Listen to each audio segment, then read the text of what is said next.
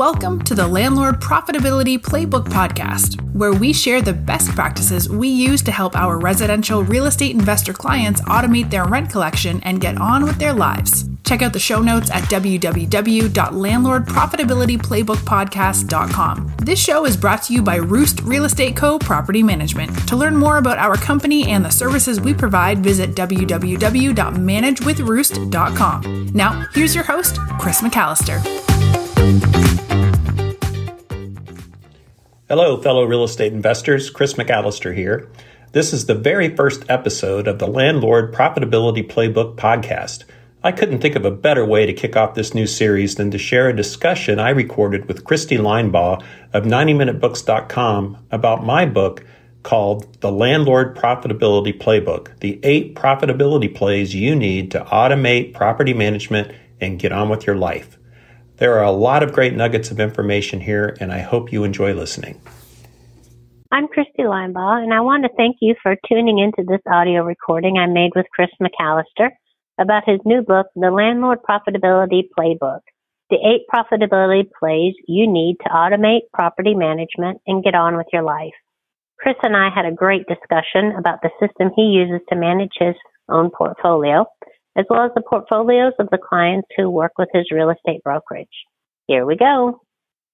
So welcome to the Landlord Profitability Playbook. This is the exact system we use at Roost Real Estate Company with our property management clients to collect more rent, more often, attract and retain great tenants, minimize rehab and maintenance costs, and maximize monthly cash flow and profitability.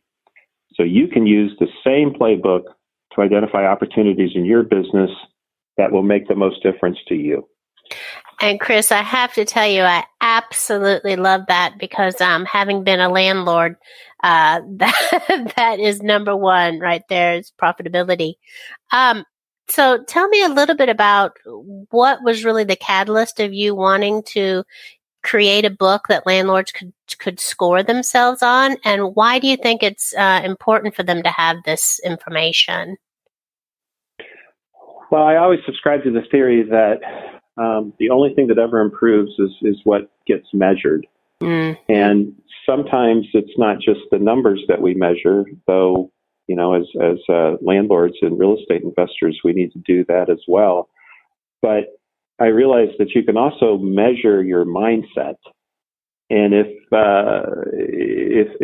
you think about, you know, kind of like how do you think about your thinking, but if you can measure your mindset from, you know, where you are today and where you'd like to be, that's really the beauty of the scorecard approach. I love that too, because I think so many people have no idea to think about their thinking. They're just focusing on the problem and not how they're thinking about it and the solutions. And I think that really probably puts people in a box of finding or asking for help. Well, it does. And, you know, when you spend so much time, I guess it sounds cliche, but when you spend so much time working in the business that we don't have time to work on the business. And when you really make the time to work on the business is where you get a chance to start thinking about your thinking. And I think, too, just to make it easier, I love the fact that you talk about automation.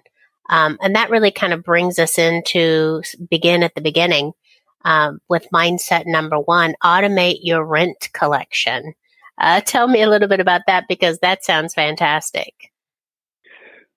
Well, you know, the aspiration for mindset number 1, automate your rent collection, is where you're in a place where, you know, you set proper expectations for yourself and your tenants right up front.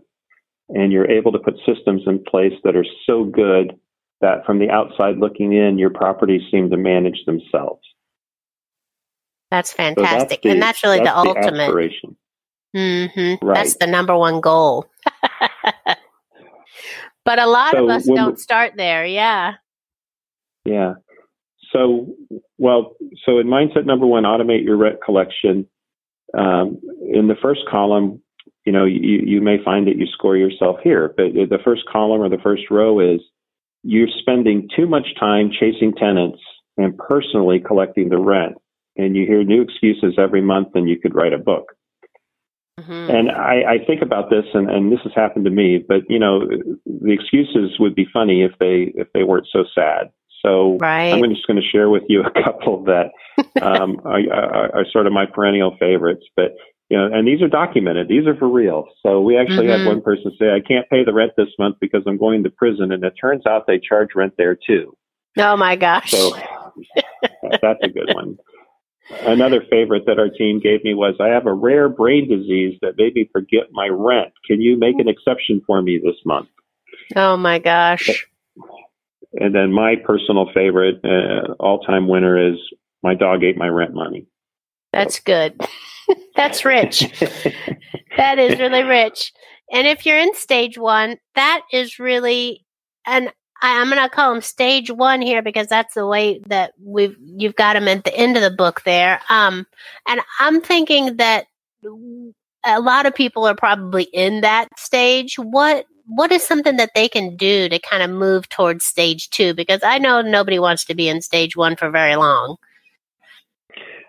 Well, when you're in the real estate business, you're ultimately in the tenant relations business, but it can't be a one-sided relationship, right? You're providing a service, you're providing a place to live, and they have to do their part by living up to the terms of the lease. So when you're in stage 1, sometimes it's tough to figure out how to move forward for a number of different reasons. But if we move on to stage 2, if you found yourself in stage 2 reads, you've learned much since you bought your first rental property. If you could find the space to start over, you could make it all work. And I hear this all the time. You buy your first property, your first couple of properties, you think it's going to go one way and it ends up going another. And the fact is, managing your rental properties can be all-consuming, and it's very, very hard to step back when you're caught in a monthly cycle. That's Absolutely. not a virtuous cycle, and it's hard, as we said earlier, to step back and look at your processes objectively. So, if I were going to say that the one thing that we need to find space for between stage 1 and stage 2 is finding the headspace, the bandwidth to really sit down and think about what's happening and how to improve it. The other part of stage 2 is, it's not enough to just want to change, although that's definitely an improvement than, stage 1. So it's not enough to want to change, but it is a step in the right direction, but you have to create the space to change. And I talk about margin all the time.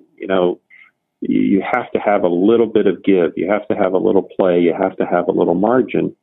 And the extra bandwidth necessary to get outside of the problem, step away and look at it objectively, that's really what you need to do to, get to the point where you really have automated your rent collection. As I was saying, in stage 2, it sounds like really you are starting to hone in on it being a mindset for them to be open to learning from the past and being open to new ways and ideas. Yeah. And when you move on to stage 3 and automate your rent collection, you strong arm, it reads this way: you strong arm and harass your tenants every month until they pay. You don't like playing the heavy, but you've gotten used to it. Mm-hmm. So I know we've met a lot of landlords that, they were at least collecting, which is wonderful, but muscling the month every 30 days is no way Awful. to live. Mm. Yeah. Stress. And this, the stress is crazy. And this may get the job done, but it always ends up that you're neglecting other parts of your life. And just carrying that stress every single month impacts, your life in a negative way, even if you don't see it, obviously, because it happens slowly over time. Well, and I think, too, because the stress is kind of twofold, isn't it? You have the stress of trying to strong arm the tenant, but then you also have the stress in your own life of, hey, I need that money not only to pay the mortgage, but I need the excess to go towards other bills or other situations in my life, too. So it's kind of dual action stress. Yeah. And the other thing that happens when you're in stage 3 is what other parts of your life are you neglecting? And sometimes what you end up neglecting is your career, right? Your real job. Yeah. The job where you earn the extra cash to, invest in real estate to begin with. So you start to neglect your job, your chosen profession, your family, and sadly, I see it all the time, your personal health and well-being. So you can only muscle the month so many times before it catches up with you. And then at this point, if you've really become open and you're wanting that change and you're really wanting to do the automation of the rent collection and you want to get to stage 4 so that you can really get that goal, what would be something that they would need to do to get there?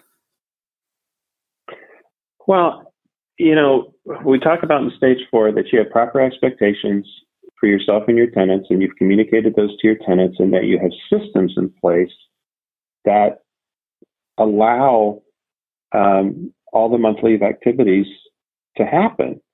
So I always tell people that, what we do is not rocket science, but it is an intentional set of processes, steps, and habits that, when you execute them or we execute them month after month, leads to profitability.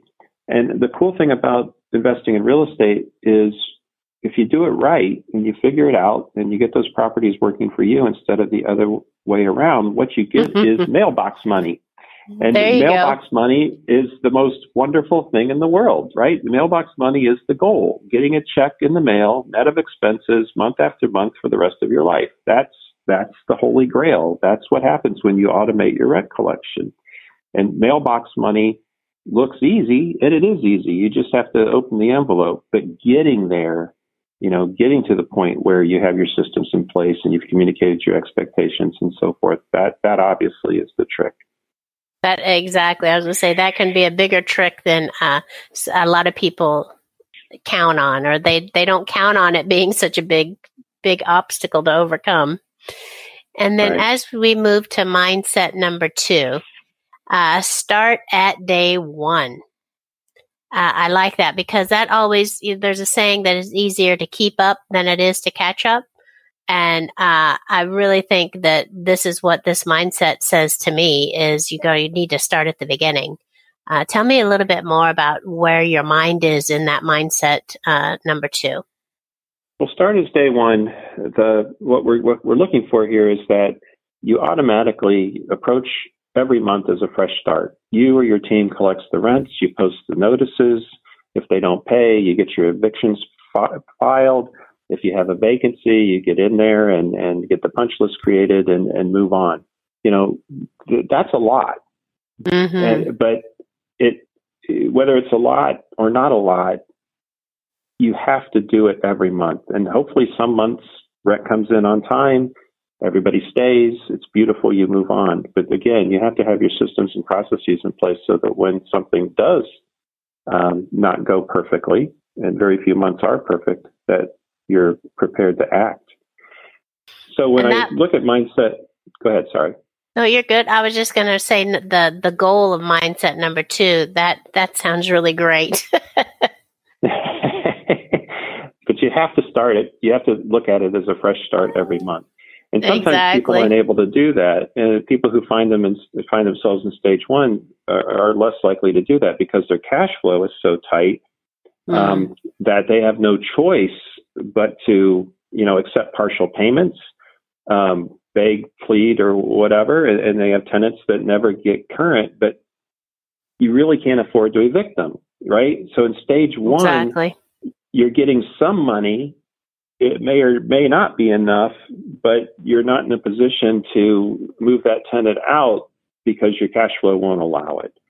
So in stage 1, collecting a partial payment is better than nothing if it's enough to cover your mortgage and expenses. But obviously, there's no profit there. There's no margin. There's that word again. There's no room to maneuver. So without profit, of course, there's no wealth creation. There's only wheels spinning. But if you scored yourself in stage 1, you already know that. Yeah, and I was going to say, and that's easy to fall into, really, because I know for me personally, I meet a good person who I think is going to be a great tenant, and They don't quite have all of the, all that first month's extra goodies they didn't realize they needed to come up with to get started.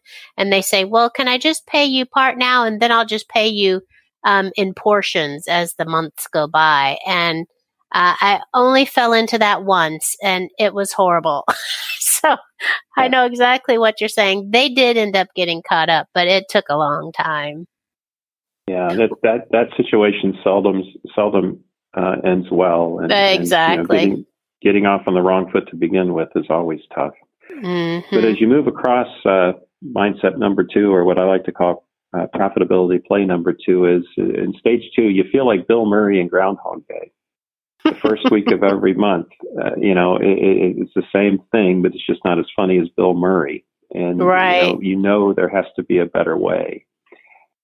So usually, in this situation, and again, this is about stepping, out of the day-to-day and working on the business. But usually it's the exact same tenants who pay on time every month, and it's the exact same tenants who drag it out every month. Mm-hmm. And over time, we sometimes come to accept that because we don't have enough space or margin or time to get out in front of it. And it's sort of like that analogy about the frog in the boiling water. So if you drop a frog in a pot of boiling water, the frog's going to jump out. But if you have a frog in a pot of room temperature water and you set it on the stove and turn on the heat and let it warm up over time, that frog's going to stay in the pot and just stew. And sadly, if you scored yourself in stage 2, you're the frog in this story. Yeah, exactly. And what could they do to jump out of there, to get their frog legs going and jump out of the pot and move towards stage number 3? Well, in stage 3, you do the best you can with the time you have.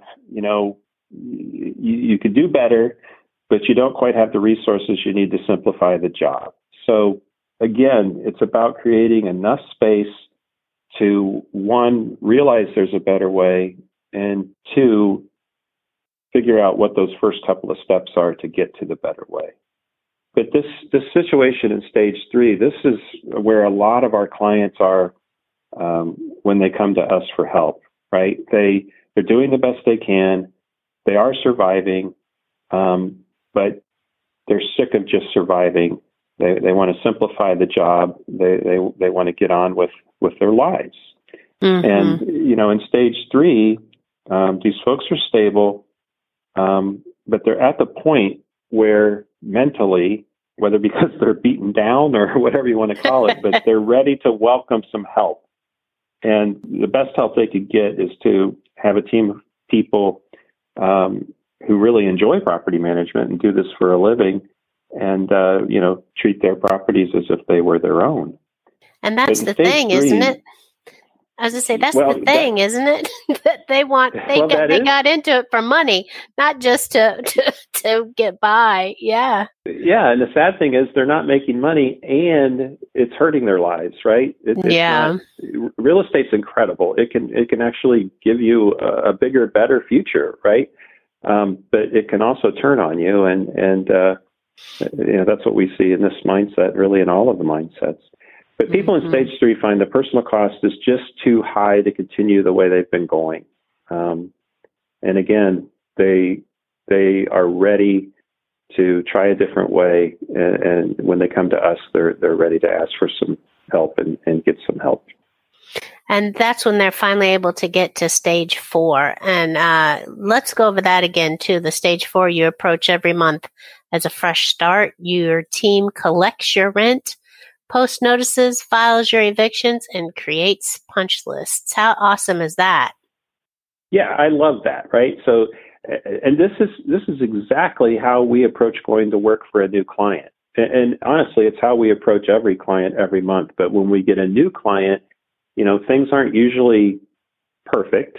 And, there's a lot of people who don't pay on time, and there's a lot of communication that goes on. There's a lot of standards that are communicated, and then we find that people start to leave, and we have vacancies and things to do. But you have to go through this process and I always tell our new clients that, the first 2 or 3 months, they could be a little bit tough, right? Because not everybody's going to be able to, meet the standards, and we're going to be fair, but our responsibility is to you, the owner, and it's our job to help you make a return on this investment. And things could get a little bit tougher, before they get better over the first, 2, 3, 4, 5 months. But the fact is, rent is due on the 1st. Usually in our leases, it's late on the 5th. If somebody doesn't pay by the 5th, we post 3-day notices on the properties of anybody who didn't pay their rent by the 5th on the morning of the 6th.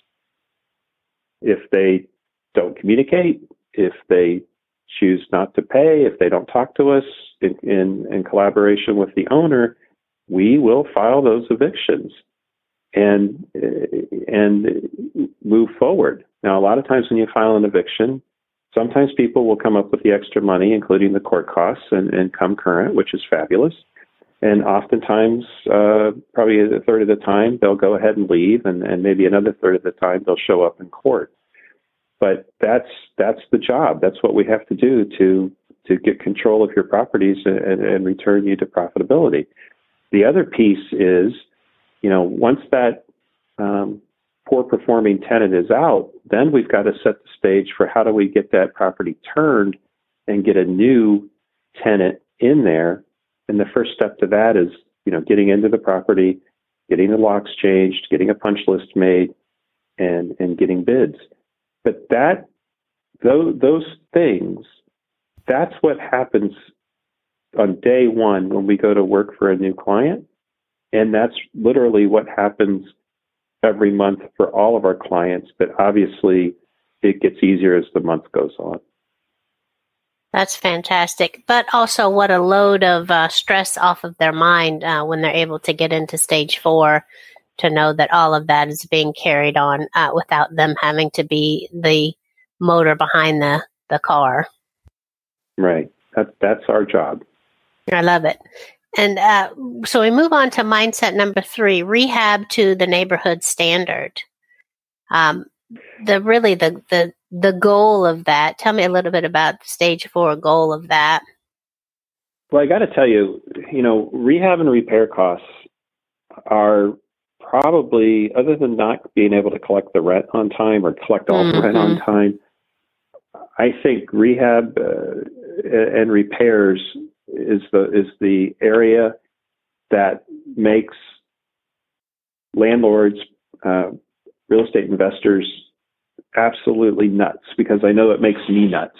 And we call mindset 3 rehab to the neighborhood standard. And the reason that we say that is, well, first of all, before we talk about that, let me just give you what the goal is. What is the aspiration for maintenance and repairs? And that is that you or your employees or your property managers, every time you have a project, every time you have to turn a property between tenants, you get at least 2 bids from 2 different contractors.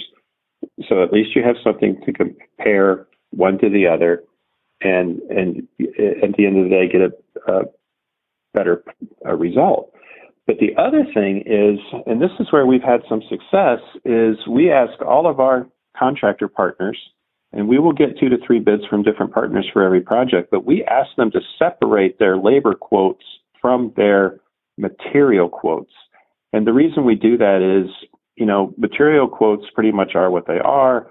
It's the labor part of a project where there's always some difference between, 2 or more bids. So that's sort of like the secret sauce that, gets you to stage 4. But when you start off in this mindset, rehab to the neighborhood standard, there are some landlords out there, and we know them. You do as little as you can, as little as you can get away with when it comes to repairs and maintenance. And there's no reason to do any more, because your tenants aren't going to appreciate what you do. This is a sorry place to be, right? It's an unhappy place to be. It's sort of like you've lost all hope. But rehabbing to the neighborhood standard, that just means that you're going to go just far enough to be competitive in the neighborhood, in the market, but you're not going to go so far on repairs and rehabs and remodeling that you waste money on upgrades that you're never going to get a return on. Excuse me. And I will tell you, and I was guilty of this, honestly, for years before I like to think I got smart. But, sometimes we will go too far in rehabbing a house, and we think that, if we give somebody something that's sort of above and beyond, that they're going to appreciate it, take care of it, maybe pay more rent, whatever. And it never, ever happens. So, every property needs to have a solid roof, has good plumbing, good electricity. It has to be safe. It has to be watertight, et cetera. But that doesn't mean, every neighborhood warrants a jacuzzi tub or, even a dishwasher for that matter. And in an apartment complex, maybe not even, washer and dryer hookups. So when you start to put money into things that aren't representative of the other houses in the neighborhood, 99.9% of the time, it's a waste of money. And the other thing I find is when people score themselves in stage one, it's usually somebody who did go too far, and got burned, and they're just sort of sick of the entire business. They wasted their money on things that didn't give them a return, and now they've got to cut cost to the bone to make up for it, and it just turns into a downward spiral.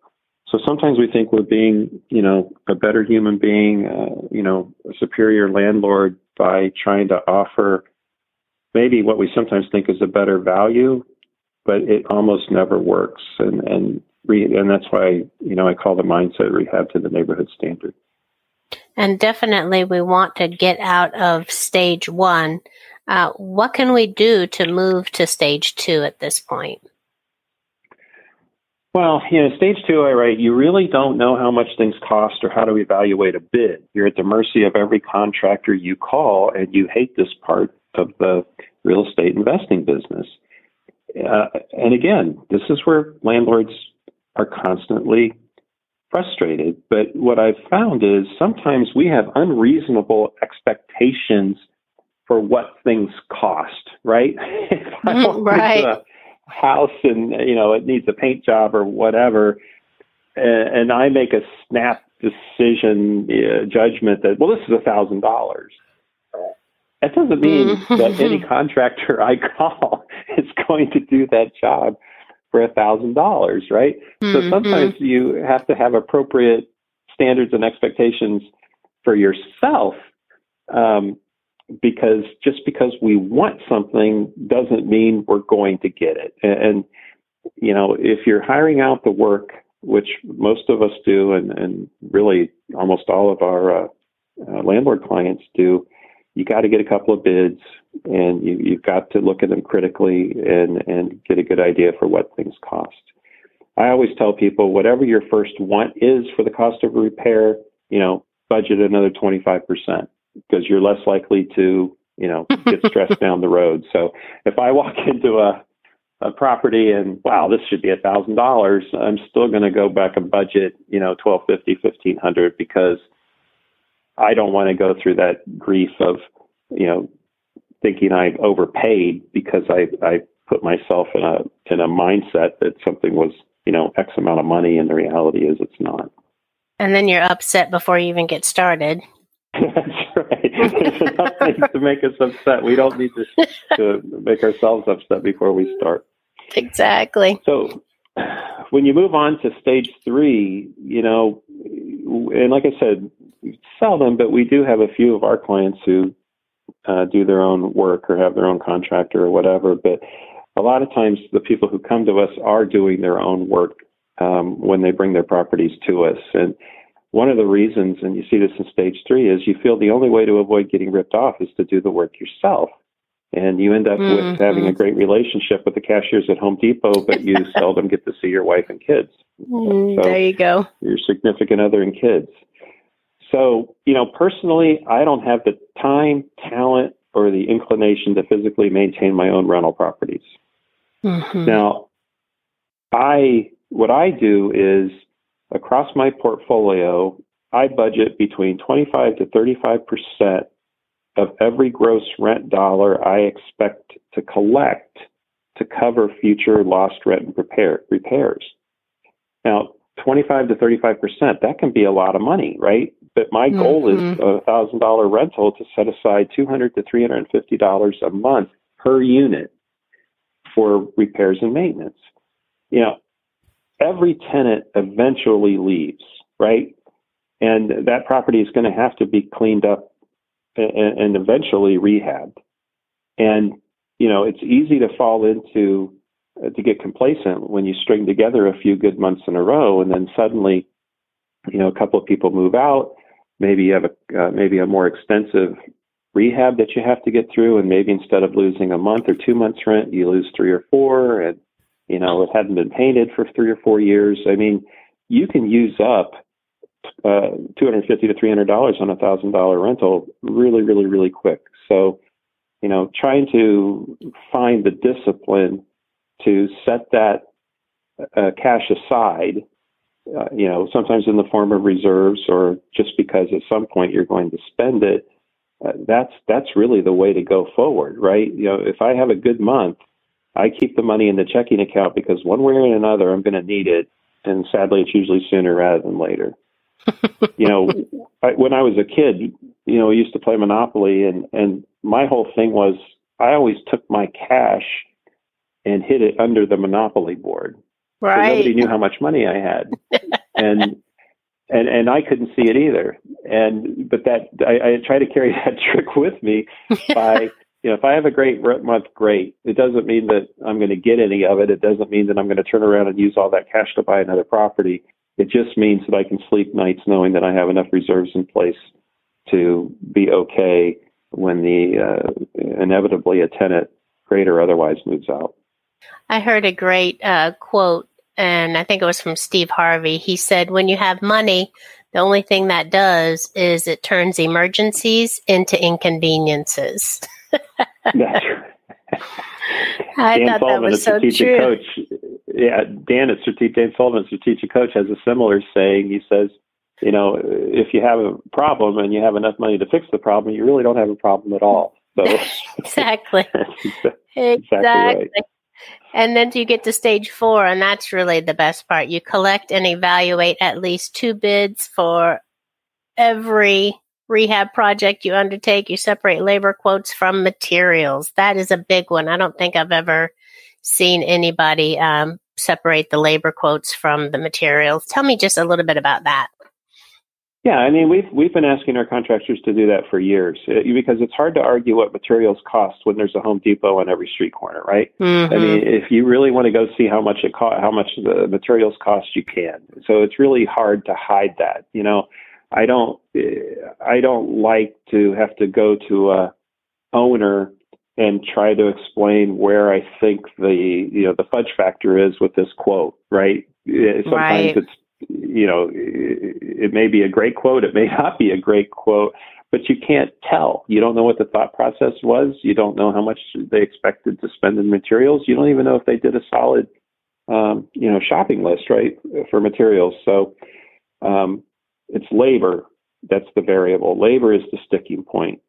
So asking them to break down their estimates into 2 parts has, you know, it's just a little simple secret that I'm happy to pass on to anybody listening or reading this book.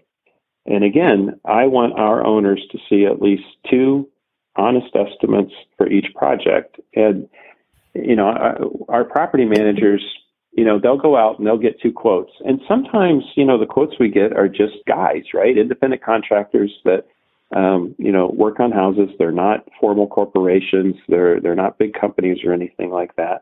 And sometimes we'll get handwritten scribbles, right, for an estimate. So what I ask our property managers to do is, you know, take those handwritten scribbles, talk to the contractors, decipher them, get the 2 bids sorted out, and then email the client, you know, our landlord, the scribbles and your worksheets for sorting them out. Be prepared to discuss the pros and cons with the owner, make your recommendation, and move forward. But I want to be always 100% transparent with the owners when it comes to rehab and maintenance bills. You know, we don't mark them up, right? part of the fee we charge for property management includes keeping your properties ready and rented. And I never want an owner to think that, somebody's, collecting something on the side or whatever. Transparency in this business is an absolute necessity.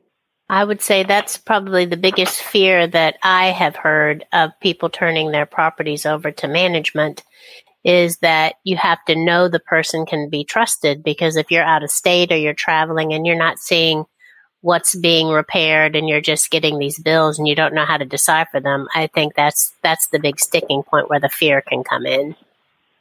Yeah, and we like to get out in front of that at the start. So that's perfect. Yes, market purposefully. So tell me about that, the goal of mindset number 4. Well, marketing a vacant property is kind of an art in and of itself. And what I, suggest to, people out there managing their own properties is that they should benchmark their marketing and advertising against the most successful investors they know. And when you do that, that's the first step to making sure that your marketing systems are foolproof. So for a lot of landlords, the marketing strategy isn't all that sophisticated, right? They put a sign in the yard, says for rent, it's got their cell phone on it, right? Magic marker. And magic marker. And they put an ad on Craigslist. And what happens in that situation, their phone just rings off the hook to the point where the incoming is just flat out unmanageable. So that's the worst place to be in marketing purposefully, right? You set yourself up that you can't make your phone stop ringing, and there's so many messages that you can't get through them and make callbacks. It's just horrible. And back when I started, I did something similar. It's just when I started, we still had newspapers, right? So I used to hate putting an ad in the newspaper when I needed a tenant. The calls from unqualified prospects were just overwhelming, and with technology, Craigslist is infinitely worse. And I had to be honest with you, just thinking about that situation, I just get sick to my stomach. A little woozy. Yeah, I get a little woozy. So what do you have to do? What does stage 2 look like? Well, usually people in stage 2, one, they know that they just can't continue with the Craigslist strategy. It's just too hard, and they want to attract better applicants, and by better I mean better qualified applicants, but they just struggle with where to begin. And what they're looking for is a system that cuts marketing time and costs. Not that Craigslist in and of itself is expensive, because it's not, but the expense of taking time away from your real job or your family, because you've got all those billions of phone calls coming in, or potentially not getting something rented at the first of next month and missing another month of rent. So anyway, the costs do add up. But my advice I'm sorry, go ahead. I was just going to say, and the emotional stress of that is a huge impact too. I remember when I had done the same thing, exactly what you said, took my magic marker, put my little sign out front, so proud of myself, did such a great job, did the Craigslist thing, and of course it was just inundated. Well, of course you can't answer every single phone call when it comes in, so I was having to call people back. Well, here I am, a woman, calling these men who are looking for an apartment, and more than once I got women calling me back, and when I would answer, I'd get cussed out because they'd say, "Why are you calling my man?" Or "Why are you calling my husband?" "Why are you calling my boyfriend?" And then I'm like, oh my gosh, now I'm in a position, well, do I tell them? Maybe they don't know he's moving, So that was awful too. So definitely, I can relate. Yeah. But my advice when you're doing a rental ad on Craigslist, or if you go to Zillow or apartment.com or wherever that you choose to go, is, answer every question in the ad that you can think that somebody's going to ask, right? Nice. Yeah, so that's great. Are you going to allow pets?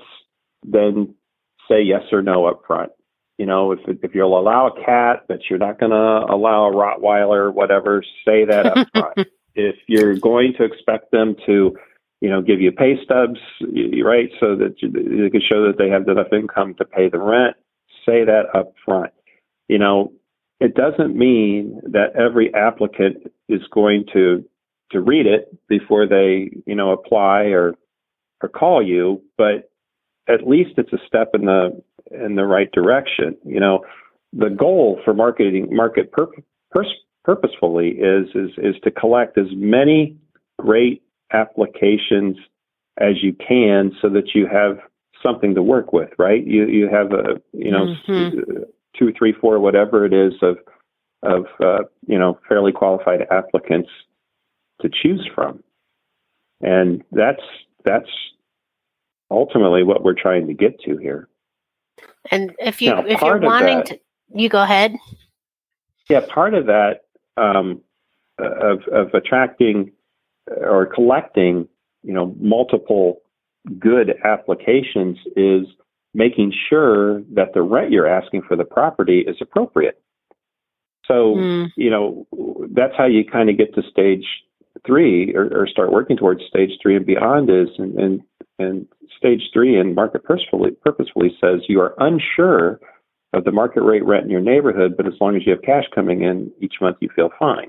Well, you got to know what your market rate rent is in the neighborhood, right? If every other house in that area is renting for $800 a month, and you've arbitrarily decided that you're going to get $900 a month, well, you may get a deposit, you may get a signed lease, and you may get somebody to stay for a month or two, but the likelihood of that person honoring the lease to term, if you're asking, more than the market rate, is just slim to none. It just never, ever works. Now, of course, on the other side, it's not good business to ask too little and leave money on the table. But there's a sweet spot, right? You want to be competitive. You want to have a number that's market right? If it's 800, maybe, you want to be 750. I always use 795. It's just arbitrary, but if I think it's worth 800 and the market's at 800, say 800 to 825, and I can make my numbers at 795, that's a sweet spot, right? That's competitive. And that's going to generate the greatest number of applications from prospects that aren't just able to give you enough cash to move in, but are able and willing to honor the terms of the lease, for the entire year. And that's the best place to be. Yeah. Yeah, so money you want to coming market in for that, right? Yeah. Exactly. You want to market for that. You want that starts with the price. What you're asking for rent. It starts with answering all the questions. Telling people that if they've been evicted, any time in the last X number of months or years, that they need not apply. Whether you take pets or not, that you're going to do credit and criminal background checks. Say that in your ad. And answer as many questions as you can. Get your standards in writing. Get them out there in the world. Does it solve every, call coming in or an application from an unqualified person? No, but it is an absolute step in the right direction. And that would really set you up to hit the goal of stage 4. You benchmark your marketing and advertising against the most successful investors you know. Your systems are foolproof. And that's really the best part right there, is you're not trying to recreate the wheel every single month with every single tenant. Yeah, and I always suggest, look online, check out successful property management firm in your market and see what their ads look like, assuming they have vacancy to advertise. Because a lot of times, I know for us, and I'm sure other property management companies, we can fill our vacancies from our waiting list, right? So we've got, usually a handful any given month of pre-qualified prospects that are just waiting for us to have a vacancy. So that's the downside of, being able to look to a successful firm for tips, because they may never have to advertise, right? What you won't find in a reputable property management company are bait and switch ads, right? You're not going to see an ad that just says, give us a deposit for last month's rent, move in. You're not going to see available rentals from X dollar, and they call and it's going to be, more than that. You're going to see ads where they're putting their expectations right out there in front, so the people who apply know if they should be applying or not. You're going to find offerings out there that are clear and direct. Yeah, the worst is starting from, well, how far are we going? Because the starting from price is probably already gone. Well, how far out do we have to go? Yeah, and there's just crazy ads out there, and I don't know why investors do it. I don't know why property management companies do it. Get the right house, have it ready to rent, price it right, tell the world what you're looking for, and that is marketing purposefully. That's perfect. And mindset number 5, select applicants strategically. And the goal, you have systems in place to screen in applicants most likely to pay their rent on time without running afoul of fair housing laws. So tell me a little bit about selecting applicants strategically. Well, if you're marketing purposefully and you actually have applications to choose from, that's how we move right in here to mindset or profitability play 5. And if you start with stage 1 of the mindset, it reads, you rent to any applicant that shows up with cash. Your cash flow will not allow you to evict non-performing tenants. So we've kind of heard this story before in previous mindsets, but just let me say up front, the best way to retain great tenants is to rent to great applicants and teach them how to be great tenants. That's great. I know that sounds easier said than done, but not everybody knows, that your expectation is, we may think it's common sense. We may take it for granted, but sometimes you have to tell people that, you can't disturb the neighbors with loud music. Sometimes you have to tell people that being a great tenant means that you leave the property in better shape the day you move out than the day you moved in. Right? I know that's a lot to ask, but we can still, have expectations. And at the end of the day, if we don't communicate those standards, we're never, ever, ever going to, get that margin that we've been talking about. So we have room to move and get better. And really, that's the first stage. Really, is in that mindset of you're in that process of almost panic. Really, in stage 1, because you're wanting the people to be in there. You don't really know. Moving towards stage 2 is really heading in the right direction. Tell me a little bit about what we can do to get to stage 2.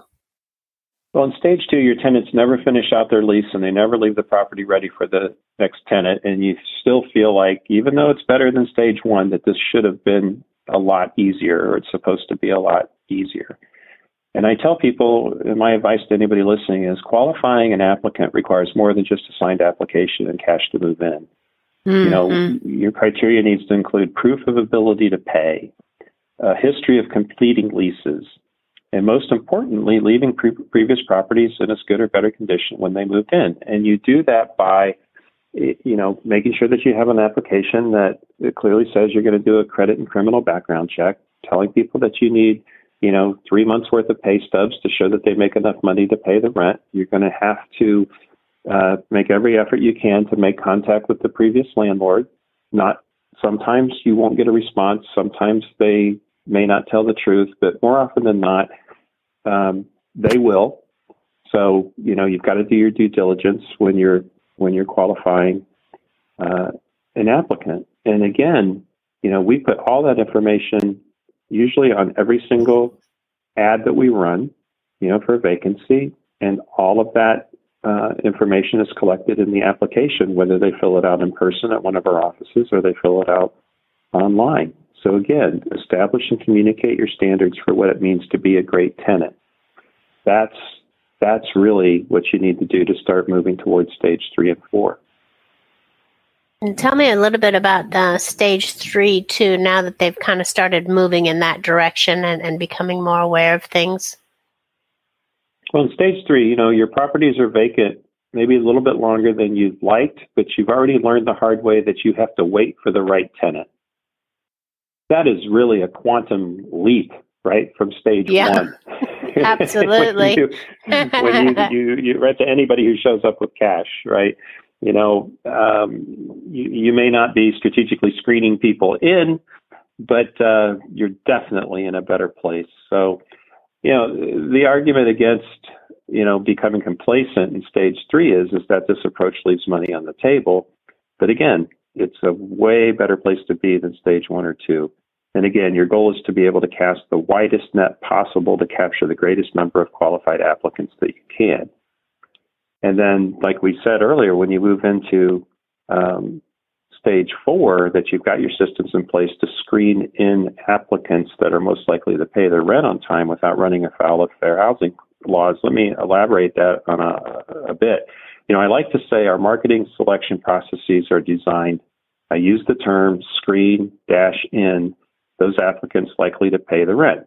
This isn't about screening out or exclusion. It's about inclusion. So again, it's about, these are our standards. This is what you will need to have to be a qualified applicant. But the moment you approach, selecting tenants from a attitude of screening out or exclusion, the exact opposite of what we do, that's when, you run the risk of, violating local, state, federal fair housing laws and guidelines. And, a lot of times, we've met landlords who've had problems with, complaints through truly that they didn't ultimately do anything wrong, but their words they used, or I guess the approach they took was such that somebody's ears perked up and wanted to dig deeper to see if there was a problem.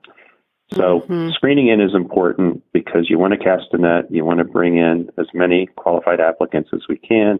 You just want to be careful that you don't take the opposite tact by screening out, because that gets you on the road to trouble. That's such a great way to look at it, too. A completely different nuance. And that moves us to profitability play, or mindset number 6, track your numbers. And the ultimate goal is you receive an income statement with detail by property each month, and you measure the profitability of each property against your plan. But that's not where we start out. We start off in stage 1.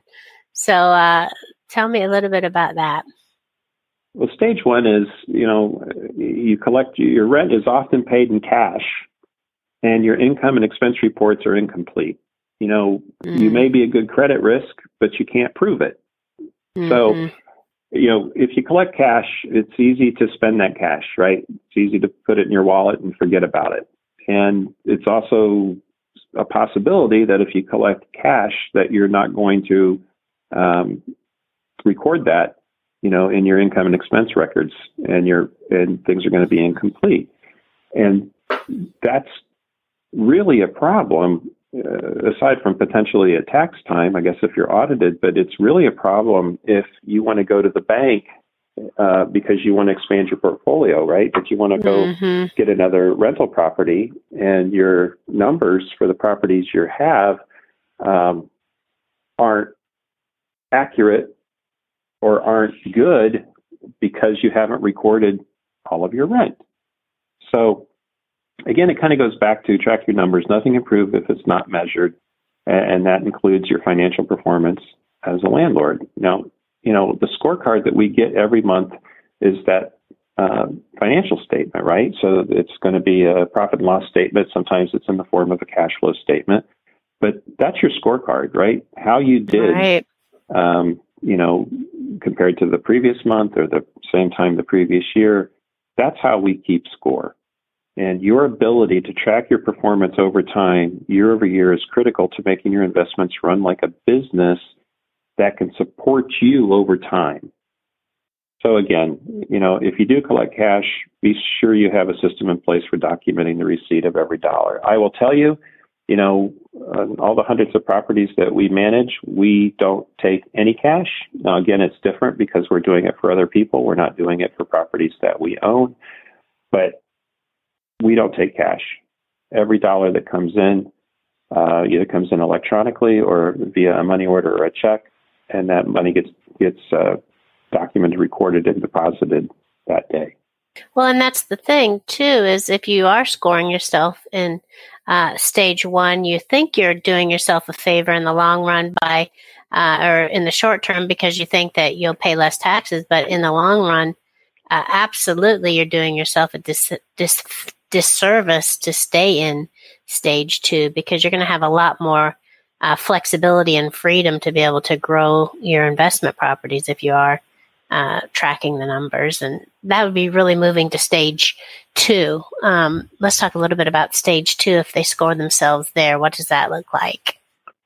So you have the information you need to file your tax returns, which is great, right? Huge move up from stage one, but you really have no idea what your return on investment is or how you are truly doing financially. So, the reports that you generate or your team generates need to allow you to track your performance, including your return on investment or ROI over time. And being able to file accurate tax returns is critical, but filling out a tax return isn't a dynamic financial reporting system. And you really do want that. If not today, you will when it comes time to look at expanding your portfolio. So you gotta track your numbers, and your property manager, if you choose to go that route, should be able to give you exactly the kind of reports you need. And if you're going to do it yourself, there's several software products on the market that you can choose that will help you do that as well. And that's really something. Oh, yep, exactly what I was going to say. To move to stage three, what would you suggest? Well, in stage three, you're confident your books and records are in order. That's huge. And that you're receiving all the benefits due you at tax time. So that's the other thing. It's one thing to file your taxes and, avoid an audit, but the tax benefits of investing in real estate are really incredible. And it's beyond the scope of this book or this conversation. But I can tell you that, you can take a lot of deductions. Depreciation expense is a huge one. But being able to prove you qualify for every deduction that you take during an audit is a beautiful thing. And absolutely. I always approach my taxes with my accountant as if I'm going to be audited. And fortunately, my accountant takes the same approach. But I want backup for everything. I'm going to take every single deduction that I am legally allowed to take, but I'm going to make sure that my financial records support and prove every one of those deductions. Yeah, you don't want to be like the accountant that I was interviewing to work with who says, "How close to illegal do you want to be?" I said, "Bye." Not close. I hear those stories all the time, and I don't know. I've been audited, and everything came out okay because we had solid books and records, but It is not a pleasant experience, and I can only imagine what it would have been like if I didn't have my ducks in a row. Absolutely. And really the goal for Profitability Play number 6 is you receive an income statement with details by property each month. You measure the profitability of each property against your plan.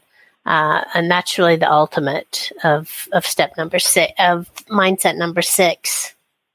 Yeah, and comparing your performance to last year is an important metric. I used to work in retail for years and years, and the one thing we looked at constantly in operations was how am I doing compared to last year? What are my comparable store sales? And I still look at that to this day. Even if it doesn't go up every year because the market changed or what have you, I still need to have that reference point. I still need to have that benchmark. So am I improving the last year is a basic metric for me. Now, when you take that past performance and you forecast into the future, then what you've done is you've made a plan, right? So if the last few years, I've made, I don't know, $5,000 profit on a property, or 3 years ago it was 4,800. Last year was 49. This year's 5,000. Rents are going up. Everything's going in the right direction. I may create a plan where, if I'm going to have an opportunity to raise the rent, and I don't think my property taxes or insurance and so forth are going to go up, I may create a plan for myself where my challenge is, okay, maybe I'm going to make $5,100 next year instead of $500. Can I write a plan to support that? And then can I execute to that plan, right?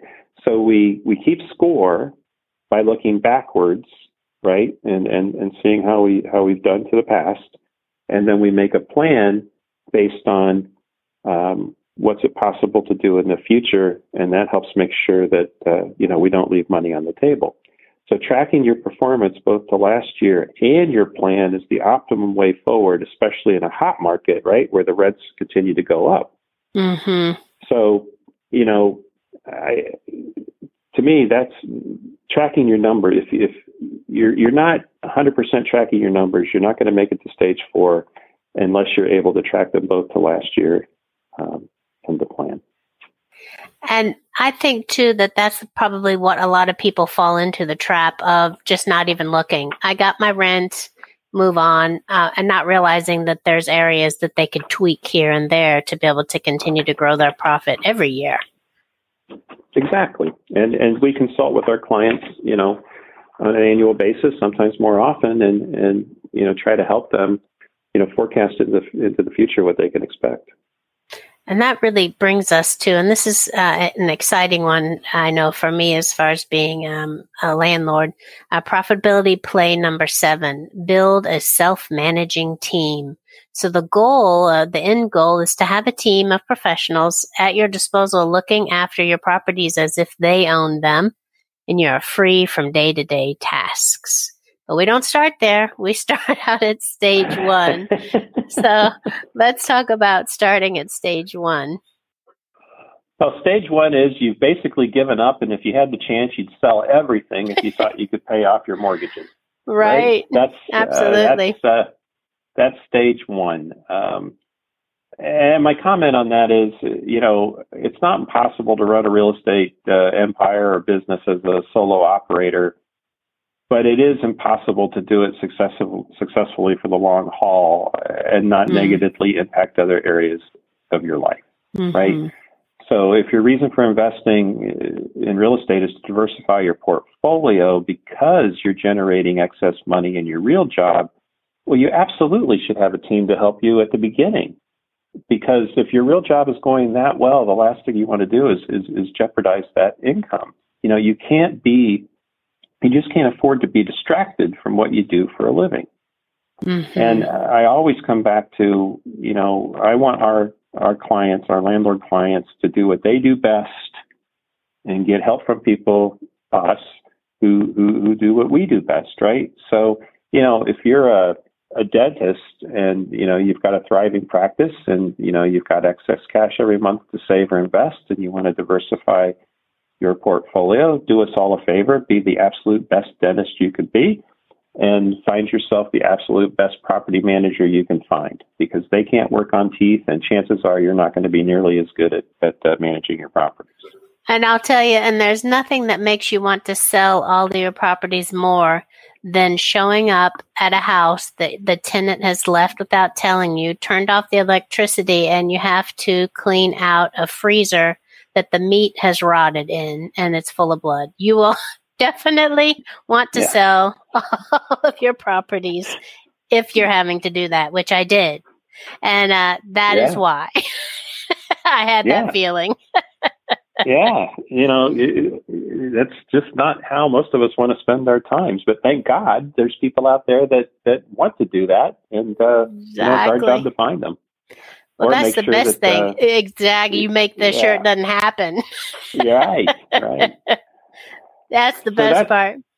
Yeah, so that's stage one. In stage two, you misjudge the amount of personal time and effort investing in residential property requires, and your quality of life is slipping. And again, I see this all the time. But honestly, the most rewarding thing about our job is when we see the relief, and in some cases, just sheer joy in the eyes of one of our investor clients that gets their life back. Absolutely. So as we move on to stage three in Profitability Play 7, stage three is you muscle through each month and try to keep a brave face. You hope that appreciation will make it all worthwhile, but you have your doubts. So here we're back to muscling through the month, right? Just to get to break even. The bills and the mortgages are paid, but there's no positive cash flow to build a cushion or gain that margin, much left to use to build wealth over time.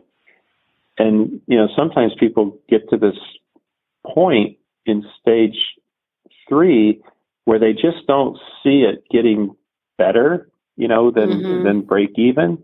And the only thing they can hope for is that the property appreciates in value and they can sell it and, profit from a future sale.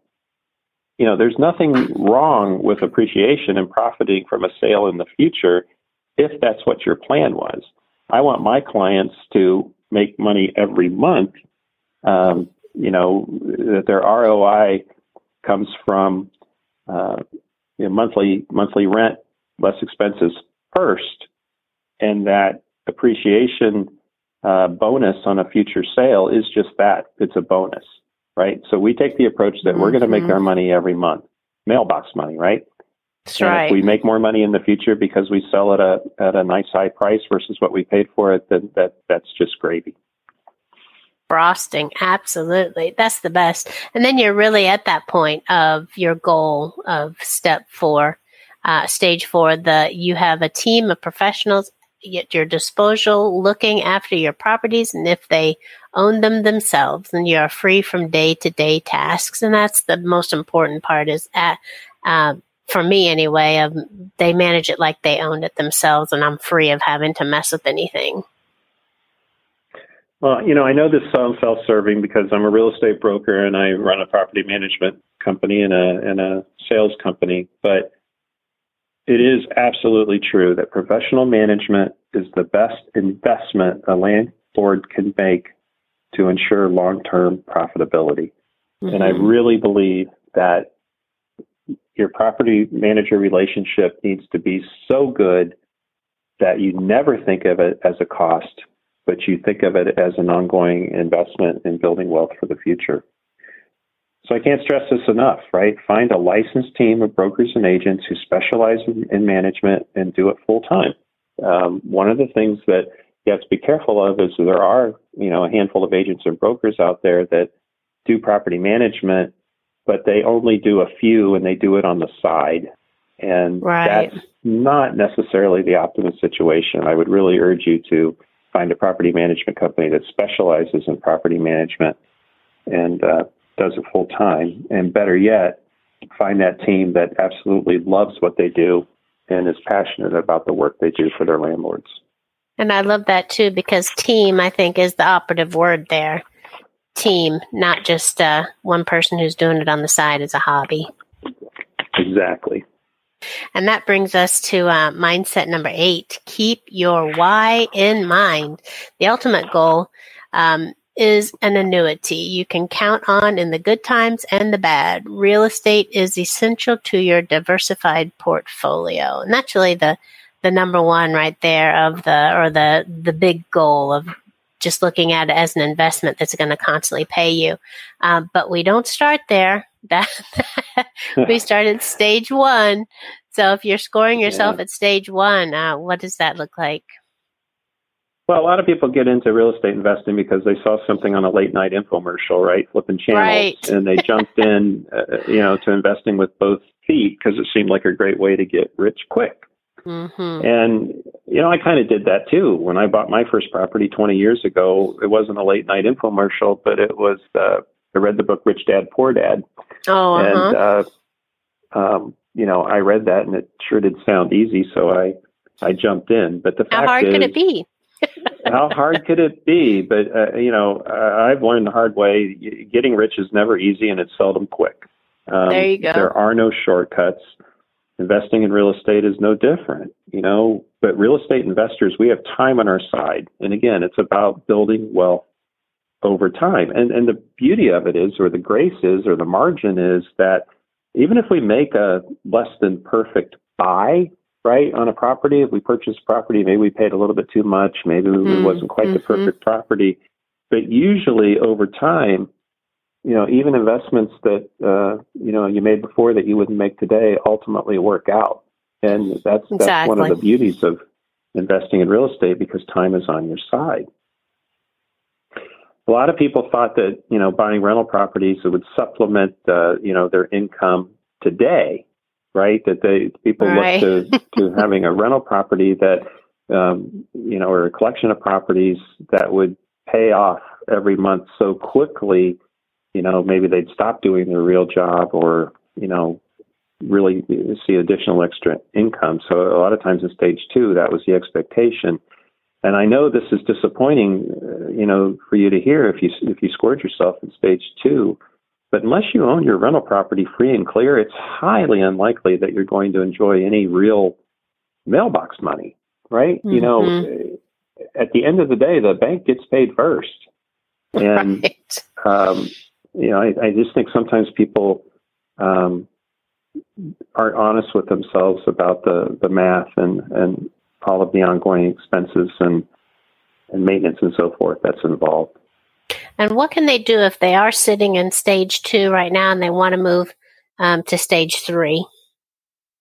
Well, this is a tough leap, right, from 1 and 2 to 3. But in stage 3, we have investors that we talk to, and you heard that about people were just making a killing in real estate, and you didn't want to miss out, right? It's sort of FOMO, right? Fear of missing out.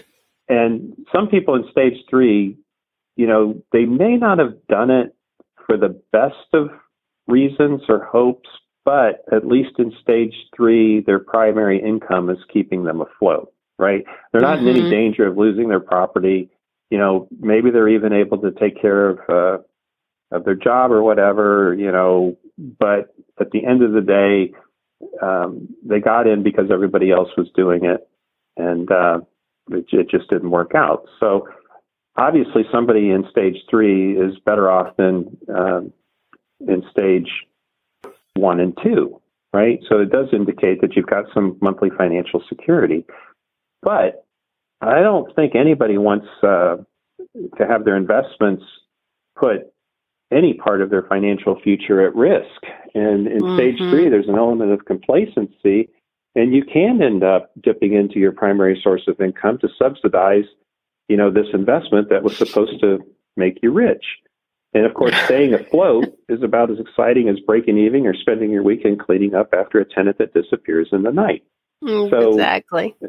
Again, stage 3, we're treading water, got in for the wrong reasons maybe, or it didn't turn out the way we planned, but stage 3 isn't the end of the world. So you're moving on up to stage 4, the ultimate goal. Well, that's always been my thing, was I want a collection of properties. In order to do this, most of them over time are going to be paid off. There will not be mortgages on them. It's a buy and hold strategy. But I want an annuity, right? I want a collection of properties that are going to pay me a base amount of income in good times and bad, and have enough, margin in the income mix that when something goes wrong, there's cash in there to fix it. That's really it. I love the idea of an annuity I can count on forever. My portfolio at this point is going to get me there. And, the investors we work with, the same thing's going to happen to them. And, my why in mind has always been mailbox money. It's always been about mailbox money. And it's about having, reasonable, attainable expectations, for how much that mailbox money is going to be, and, how long it's going to take to to get to the point where my portfolio throws that cash off. But I speak from experience. It is possible. It takes a little time. You have to do a lot of things right every single month, but you can do it.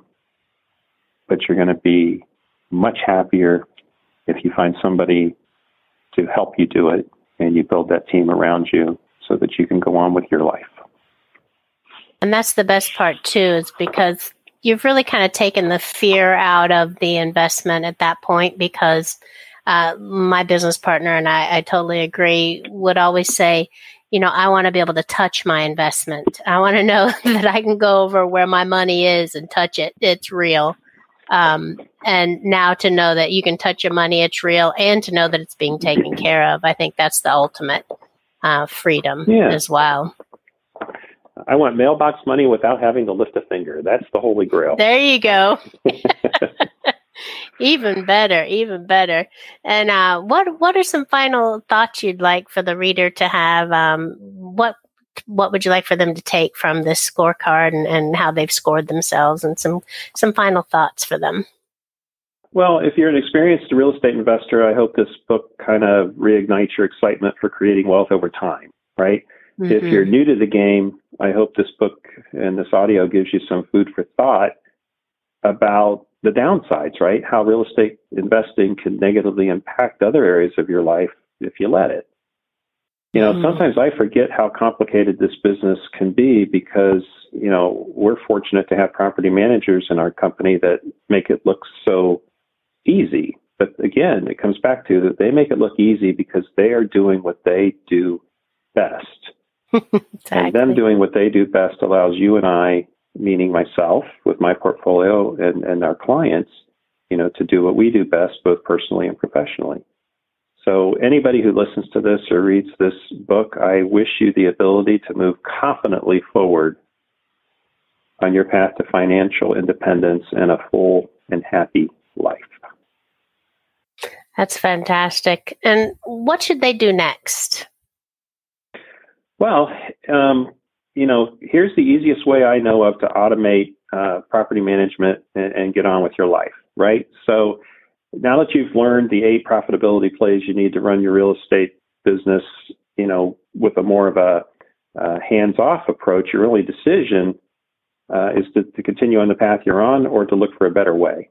So we have a company called Roost Real Estate Company, and we actively manage properties for clients in Ohio, Florida, and Nashville, Tennessee. And this company, my company, can be your better way forward. So the first step is, book a 30-minute consultation with one of our local property managers. And the second step is I would really ask you to be prepared to share your goals, your opportunities, and your frustrations. Really think through what's happening in your business right now and try to be as specific as you can be about what's going well and what's not going so well. And then the third step is, work with us or another qualified company and create an action plan so that you can automate your property management activities. And again, real estate investors often think that, professional management as an expense, and maybe they can't afford the expense or they don't want to afford that expense. But again, I will tell you, whether it's us or another qualified company out there, it's the best investment in you building wealth over time that you can make. So if you decide that you'd like to reach out to us, just send an email to PM, that's short for property management, PM@roostrealestateco.com. PM@roostrealestateco.com, and we'll take it from there. And thank you so much, Chris, for taking the time to sit with me and talk about this and really kind of helping me get a grip on this, too, of the scorecard. I've really appreciated our conversation, and I look forward to talking to you again in the future. I appreciate it, too. Thank you so much. Thank you. There we have it. Thanks for listening in. If you want to continue the conversation, go to www.landlordprofitabilityplaybookpodcast.com. That's the Landlord Profitability Playbook Podcast.com, where we have additional information about this podcast, archived episodes, and an option you can select to be a guest on the show. We'll be back next time with another episode of the Connect, Practice, Track, and Grow podcast.